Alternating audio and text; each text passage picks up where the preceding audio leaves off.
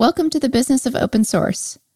Every week, we explore different aspects of the relationship between money and open source software, talking with industry experts about monetizing open source projects, building a company around an open source or several open source projects, and the business value that open source provides.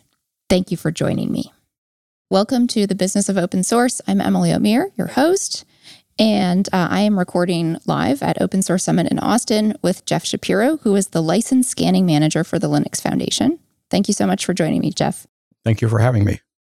We always start with introductions, and I actually definitely want to hear more about what it is you actually do. So what does license scanning mean, and why does the Linux Foundation need someone to do that? Of course. So I want to preface by saying I'm an engineer. I'm not an attorney. Even though license scanning is an activity that does involve looking at open source licenses, which is a common activity done by attorneys. So I have a background in software engineering, and I've been doing license scanning and compliance for a long time now, over 10 years. So at the Linux Foundation, what we want to do is, as you may be aware, Linux Foundation hosts many hundreds of open source projects. A lot of people are familiar, of course, the Linux kernel and big projects like Kubernetes, but we host hundreds of projects. And of course, each of those projects has a project license, an open source license that applies to the project overall. And as you may expect, most projects have many, many contributors who are writing their own code and or modifying code and contributing it to those projects. When we provide a project to the public, we want to be sure that all the code that goes into that project is under the license, under the project license that we say it is, that we publish that project under. And, because engineers are people and sometimes they aren't aware. Nobody does this maliciously, but because people aren't aware, sometimes they may inadvertently contribute code that's under a different license, sometimes a license that's not compatible with the project license. So we want to be sure that all those licenses are compatible. How often do you find the non-compliant licenses? More often than you might expect. Not all the time. Certainly the more mature projects that have been scanned multiple times, that happens less often. Newer projects that haven't been scanned before, it's actually pretty common. There's so much code that goes into a project. It's actually pretty common that we find open source licenses that apply to code that are in those projects that we don't expect or that probably shouldn't be there. So I imagine that there's legal risk or, business risk from a lot of different angles here, like a lot of different stakeholders.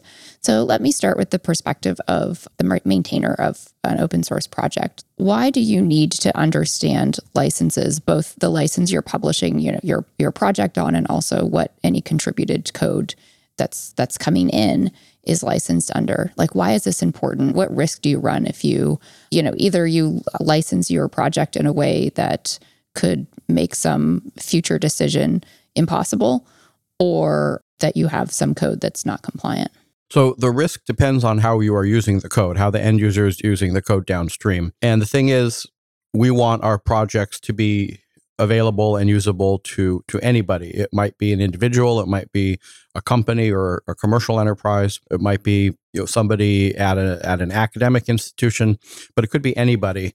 And we can't say in advance what the risk will be, except what we do know is the thing about open source licenses, they do have obligations, they do have requirements, and they do have legal ramifications to them.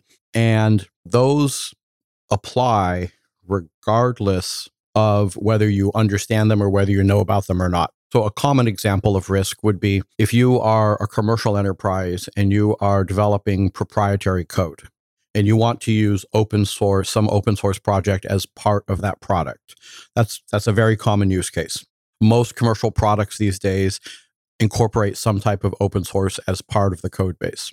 You need to know that the license that applies to that open source is compatible, mixing it with proprietary code. If you have a different use case and you are developing code under a copyleft license, those carry different, risks and obligations. You want to be sure that the code that you're mixing is compatible with those licenses. In the case of developing proprietary code, the risk that you take if you don't know what licenses are in the open source that you are using is that it could change the license of your own code. So if you mix copyleft open source with proprietary code in a specific way, the end result could be that copyleft license then applies to the proprietary code and essentially relicenses that code based on the terms of the copyleft license. And if that's your goal, that's great. But if it's not your goal, if you're a commercial enterprise and it's not your goal to relicense your code as open source, then it's not so great.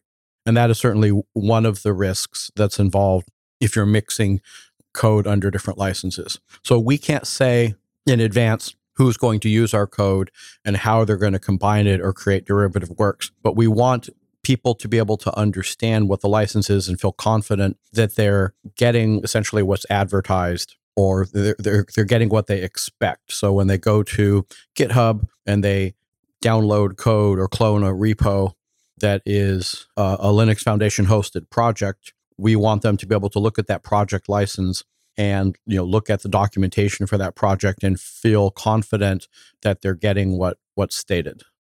It totally makes sense. I mean, essentially, when you have a project that's hosted by the Linux Foundation, what you're saying is like, this has a stamp of approval. We're putting our authority behind this project and saying that it's, it's not like actually going to run malware or whatever it is. And one of those is like, it's hopefully not going to land you in like legal hot water. Ultimately, we can't provide a warranty. We can't guarantee. We can't make any promise. But we at least want users to know that we've done some amount of due diligence and that we expect that this is what's there. If you are an open source startup, which is to say you want to be Red Hat in the future, or maybe not Red Hat, or HashiCorp or something like that, and you have an open source project that's really core to your company's identity and also closely related to whatever your commercial product is, what are some license issues that you have to be particularly aware of? So it really depends on what your goal is for that open source project. There are some companies that release a product or a project under a dual license with an open source license and a commercial license. So there are essentially two use cases. One would be downstream, you're a commercial entity and you want to use this code base and mix it with other proprietary code or a commercial product, and maybe you would purchase a commercial license. Another use case would be that you want to try out the project or examine it or do some testing, in which case you might use it under the open source license.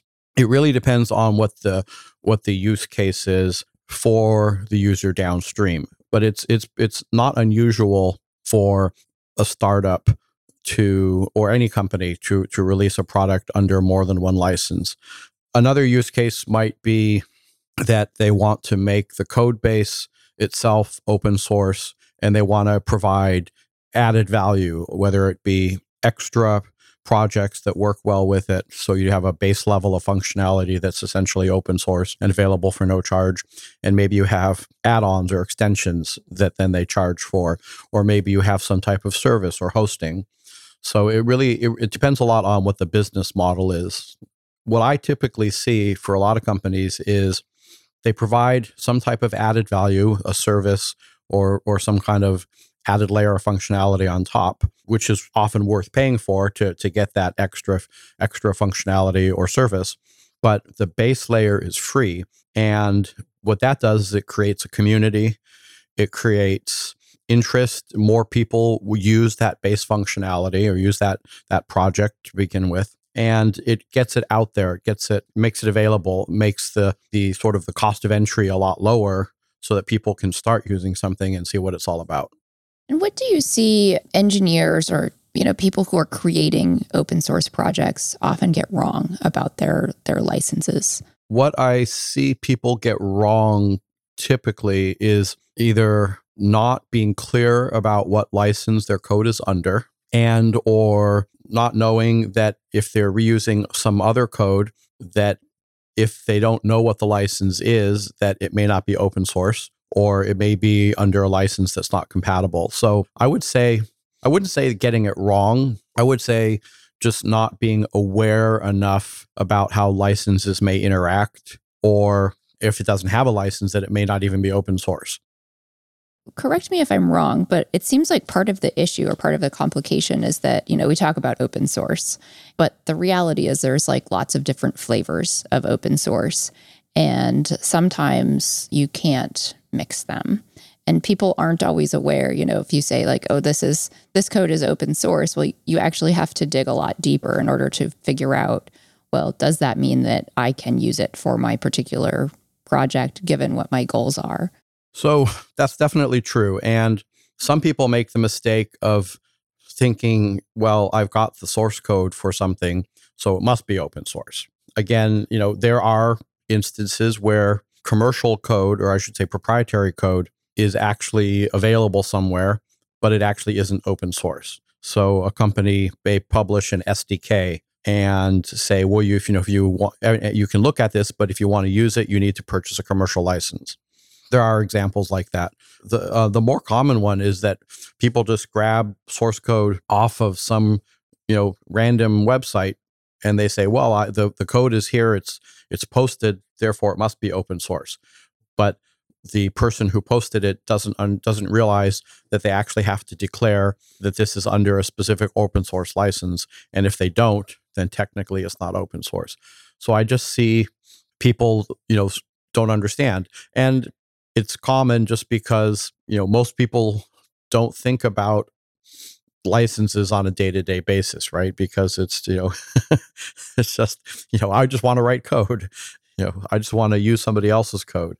It's just one of those things that it's necessary. It may not be the most glamorous or exciting thing to think about licenses, but it's definitely necessary. Yeah, the example you bring up sounds sort of like the software equivalent of like code that fell off the back of the truck. I mean, it was actually a really valid point, because if you don't know where code comes from, should you trust it? Right. There's probably lots of other reasons you shouldn't trust the code that you don't know where it comes from. At Linux Foundation, we have something called a DCO, a Developer Certificate of Origin, for people who contribute code. And the main purpose is so the developer or contributor is basically certifying that either they wrote this code themselves, or that they know where it comes from, and that they have a right to contribute that code, so that you aren't contributing somebody else's code that they don't have the right to contribute. So that pedigree, if you will, is important to say, yes, I wrote this code myself, or I have a right to contribute this to the project.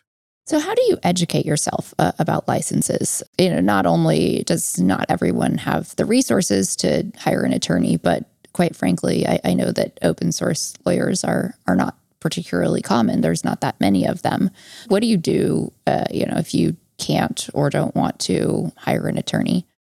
It's not that hard to understand the basics of how open source licenses work, to get enough information so that you can be cautious and you can be, essentially, you could do the right thing. I've actually trained hundreds of engineers in the basics of open source licenses over a number of years. And what I find is that most software engineers and developers are actually happy to know how do these licenses work and what do they mean. Yeah, it's not the most exciting part of their job, but they actually are really, really grateful to get that information so they understand it. There are actually a number of organizations out there, including the Linux Foundation, that provide information about open source licenses. Linux Foundation actually has, in our training education area, we actually have a number of courses that are available for free. And one of those is the basics of open source licensing for developers. So that's available online on the Linux Foundation training website. Anybody can access that and get a good basic instruction in open source licenses. There's the OSI, the Open Source Initiative, that publishes information about licenses. The Free Software Foundation publishes a lot of information. The Apache Foundation has a great reference in FAQ about the Apache licenses as well as other open source licenses. There are a lot of resources out there. So if somebody really wants to learn about open source licenses, there's definitely information out there.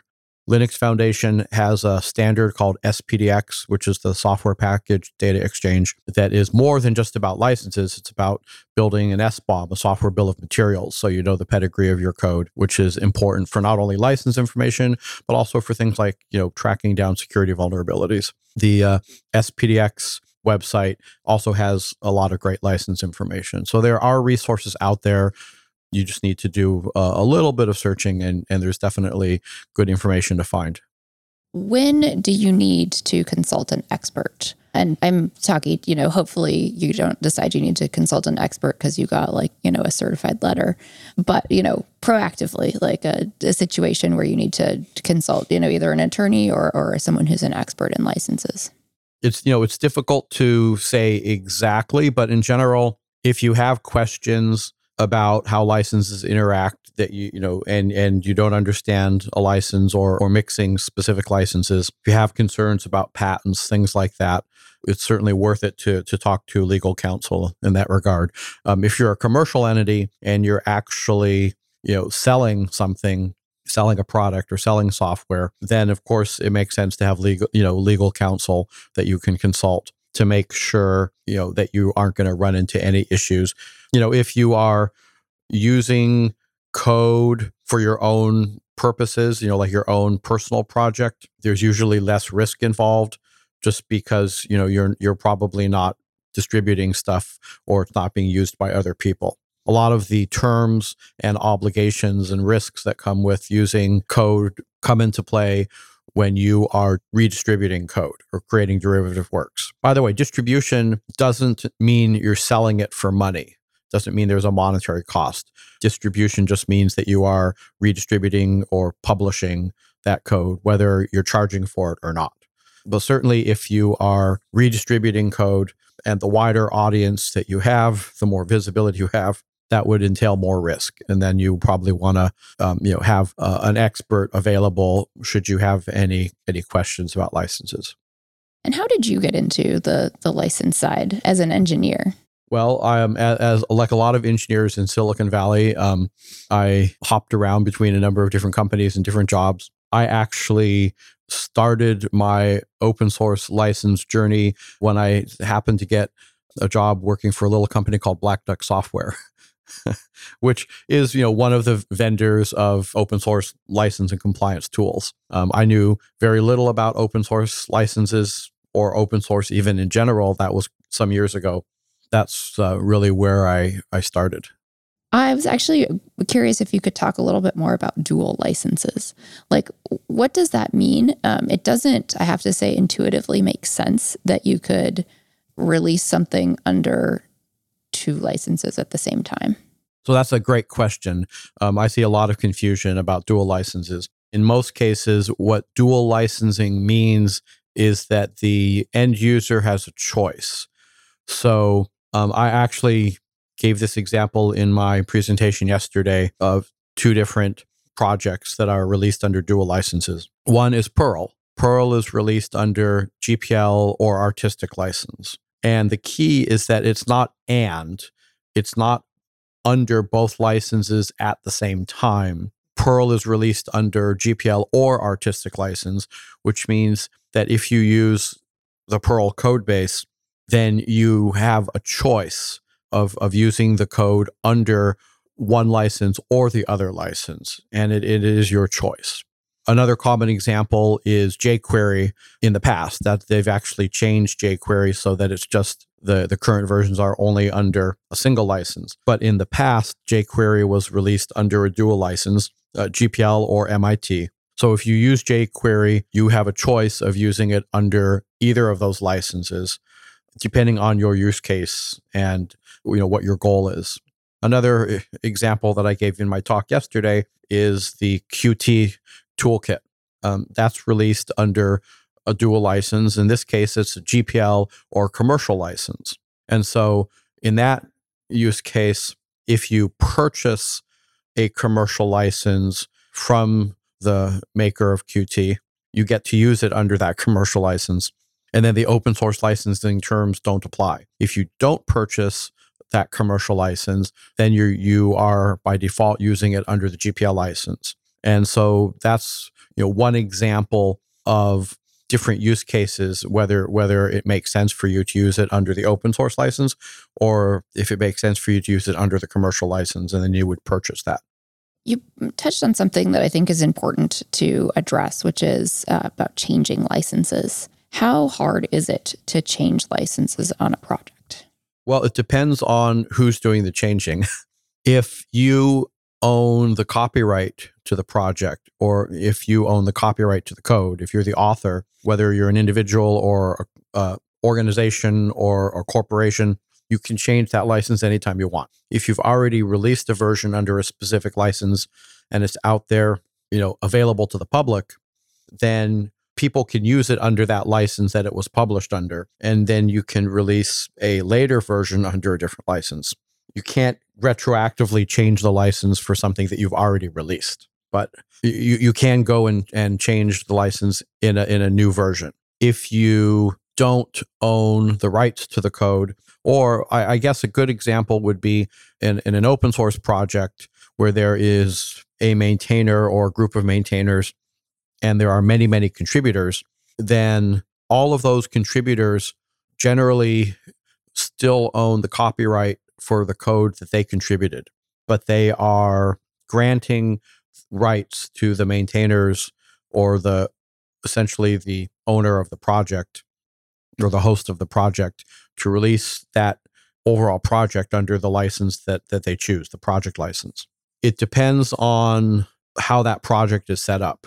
In the case of, say, one common way for a project host or maintainer to accept contributions is under something called a CLA, a Contributor License Agreement. Typically, the author of a contribution would still have the copyright to that contribution, but they are granting rights to the maintainer or host to release that code under their project license or the license they choose. So it's not that difficult if the maintainer or host wants to release or change the license, if they have the rights to do so, or depending on what the license is. But if you don't have a license or essentially the rights to the code, you can't just automatically take somebody else's code and relicense it. The permissive licenses, like the common ones are, say, BSD, MIT Apache licenses, you are granted the right to release derivative or combined works under a different license. So you can't just take that code and relicense because you don't have the copyright to it. But if you combine it or make a derivative work, you can then relicense it. If the license gives you that right or permission, then you can relicense it under a different license when you're combining it with your own code. I know that I've heard controversies about using open source for lack of a better word, purposes that not everyone agrees with. Some people might call them evil. Of course, let's also face it that the definition of evil is subjective. So one person's evil may not be the next person's. But can you, in fact, use a license to disallow certain uses of your project that you might not agree with? So the difficulty there is there, so I'm not a lawyer, but my understanding is there something in a license that is enforceable or that you can actually define what it really means? I am familiar with a license that says you can use this code for good, but not for evil. And the lawyers that I've talked to, they just kind of roll their eyes or pull their hair out when they when they see that license. And often they just say, you know what, we're not going to take a chance.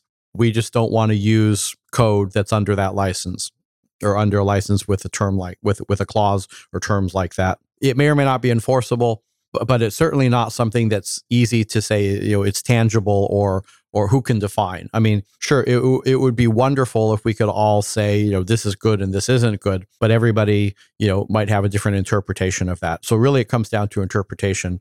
And can you interpret that in a deterministic way, in a way that's, that is clear and is not ambiguous? There are licenses. So you don't need to be an attorney to write a license. Anybody can write a license. There's the beerware license, if you haven't heard of that. Somebody, I don't remember the person's name off the top of my head, but somebody created a license that said, you can use this code however you want. If you like it and it's useful and you ever meet me somewhere, you can buy me, and you want to say thank you, you can buy me a beer. So that's the beerware license. Anybody can write a license and release their code under that license. Just because you can doesn't mean you should. Doesn't mean it's a good idea. So I would say use common sense. And, if you believe that this license makes sense, then great. If you have doubts, then don't use it. Or if you have a case where there is potential risks, then, consult your legal counsel, find out if it's a good idea or not. I love it. Well, anyone who listens to this podcast and enjoys it, they can buy me a beer. Sure. We'll go ahead and wrap up. But before we do, you've already given listeners some resources to learn more, but how can they follow you or connect with you? I am available on LinkedIn. I don't maintain a huge social media presence, but certainly, people can find me on LinkedIn or reach out to me through the Linux Foundation. Fabulous. All right. Thank you so much. Thank you. Thanks for listening to this episode of The Business of Open Source. If you'd like to learn more about positioning, messaging, and go-to-market for open source and cloud-native startups, head over to my blog, positioningopensource.com.